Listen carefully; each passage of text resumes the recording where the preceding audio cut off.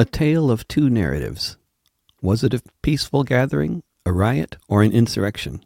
That depends on who we're talking about and who's talking about them. You can find this in both written and podcast forms on Patreon, on Substack, and at davidrovics.com/thisweek.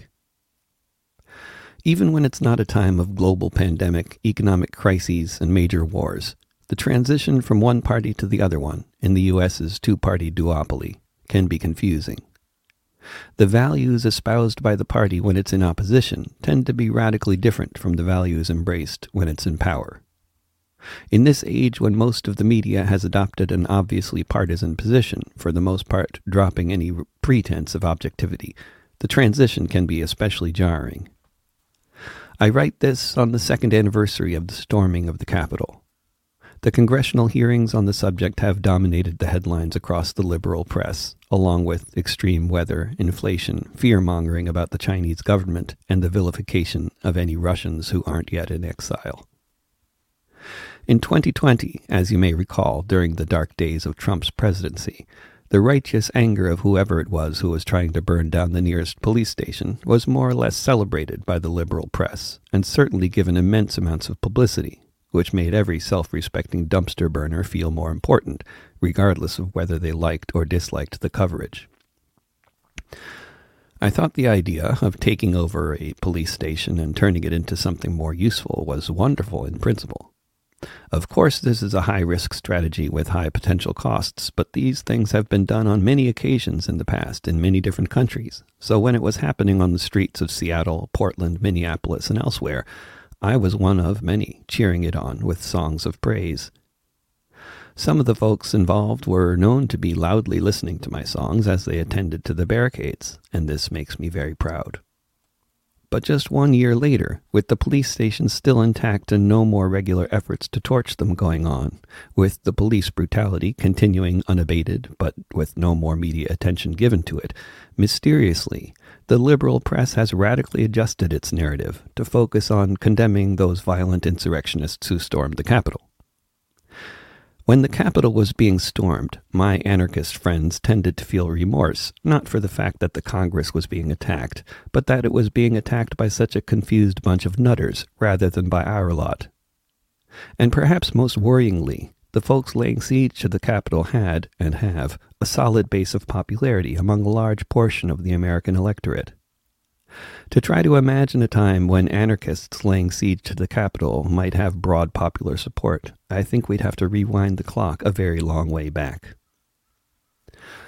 Looking back at 2020 media coverage with the relative clarity of hindsight, the liberal press settled on a simplistic, guilt-ridden, race-reductionist narrative which served to support the various activities of people on the streets, while serving to minimize or discount any efforts at connecting the dots, and risking the possibility that this racial justice movement might develop a sharp class analysis that could be threatening to the status quo.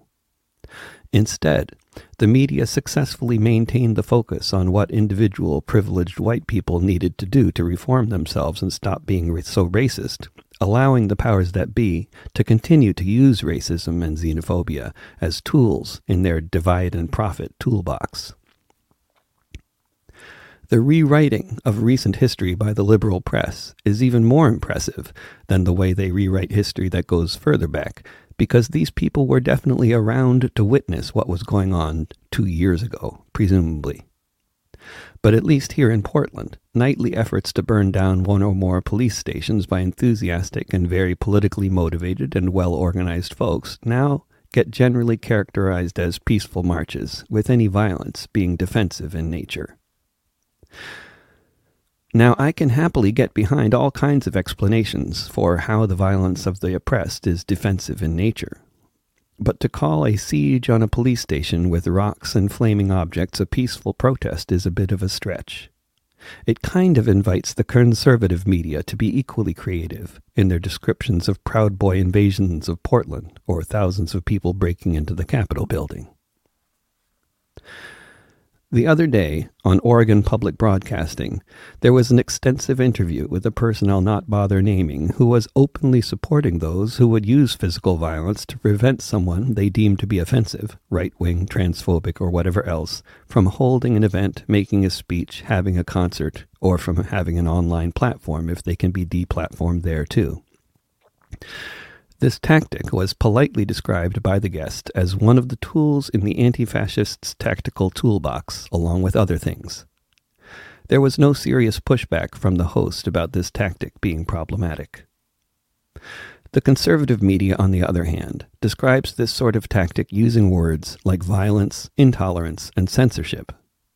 Whether or not right-wing groups necessarily need the encouragement to respond in kind to this kind of tactic and attack left events in so many different ways, they're getting plenty of encouragement to do just that, with this kind of narrative being promoted on OPB and across the liberal media in the United States. It's fascinating to me how many intelligent-sounding people, including historians, they can interview on NPR, who find all kinds of lessons that history can teach us about the present day, except for the ones me and my friends tend to take in. And certainly, depending on your vantage point, where you're focusing your attention, what blind spots you might have, etc., it's easy to concentrate on one vast area of historical exploration and avoid other ones. My own understanding of the significance of the same historical events has also changed over time. Reading about the early 1930s in Germany, there are lots of notable aspects to life as it was there then. As with so many other places in the world at the time, there was a raging economic crisis, which, combined with other factors, hit Germany hard. Poverty was widespread, as was various forms of resentment related to the war that had recently taken so many lives and left so many others traumatized. A leader arose who said he would make Germany prosperous and proud again, that he'd drain the swamp and solve the problem of a parasitic elite, that he'd put an end to the chaos on the streets. For years, there had been pitched battles on the streets of cities across Germany between the left and the right, the communists and the fascists. The left was more numerous, more committed, and more dominant in these battles. But the constant conflict was disruptive, harmful, and sometimes deadly for many people in society, including the direct participants from both sides. Adolf Hitler wasn't elected in a majority vote, but he was invited into a coalition government, which he then methodically turned into a dictatorship one step at a time, with the support of his growing National Socialist movement. Once he had command of the military, there would be no more street battles between the left and the right, with the left, along with certain elements of the right, being rounded up, killed, sentenced to prison, or eventually to gas chambers. But for the average white Christian German who didn't stick their necks out politically, the new dictatorship certainly did come along with a more prosperous and more organized country, without the revolutionary upheaval, strikes, and street battles characterized by so much of the period from the end of World War I to Hitler's ascension to power in 1933. Only after the war began and the bombs were falling on German cities did a lot of those regular Germans begin to learn that Hitler's extremely twisted version of socialism, after delivering a bit of progress and prosperity, would then lead to tens of millions of people being killed and so much of the world lying in ruins. But before all that began, the media in Germany, and in many other countries with a much freer press, praised the man who had brought the left to heel. They gave kudos to this strong leader who had put an end to the chaos in the streets. While we may enthusiastically support the idea of laying siege to a police station, causing the police to strategically flee and turning the place into a community center, while we may enthusiastically support the idea of doing this to every police station in the country, not just in Seattle, let's not rewrite history and call this kind of effort a peaceful march. It may be a great idea, but it's a great idea with potential negative consequences, as with the rewriting of history in order to make reality fit a precarious, misleading narrative.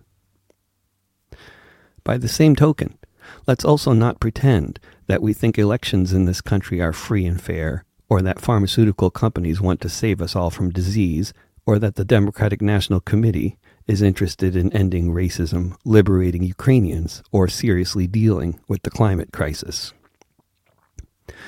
Just because the people pointing out that the liberal press and its adherents are completely hypocritical, partisan, and spreading disinformation are often themselves right-wingers who are doing exactly the same sort of thing, doesn't make them wrong when they're making observations about the liberals. They're right to point these things out, and any honest, sensible person who can see that should readily acknowledge it. It's 1939 and the boats are coming, but we can't have them here. That much at least is clear. Our economy is poor. We can't just open up the door. We've got problems of our own. They should just leave us alone. They're a tribalistic race. They keep a separate space. They don't really integrate. They'll be a burden on the state. Watch before it is too late. It's 1939 and the boats are coming. But if we let them land and acquiesce to their demands, we'll soon be overrun. Our Christian country will be done. They should just take the tram closer by to Amsterdam. Keep their problems in the region. This invading legion, enemies within our ranks, with names like Rosenberg and Frank. Watch that water that you drank. It's 1939 and the boats are coming, but they must stay away.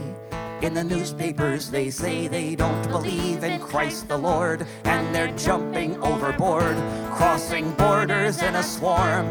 They'll never be reformed. It's a Trojan horse attack, and we've got to send them back. There may be Nazis in the hall, answering Hitler's call. These Jews are Germans after all. It's 1939 and the boats are coming.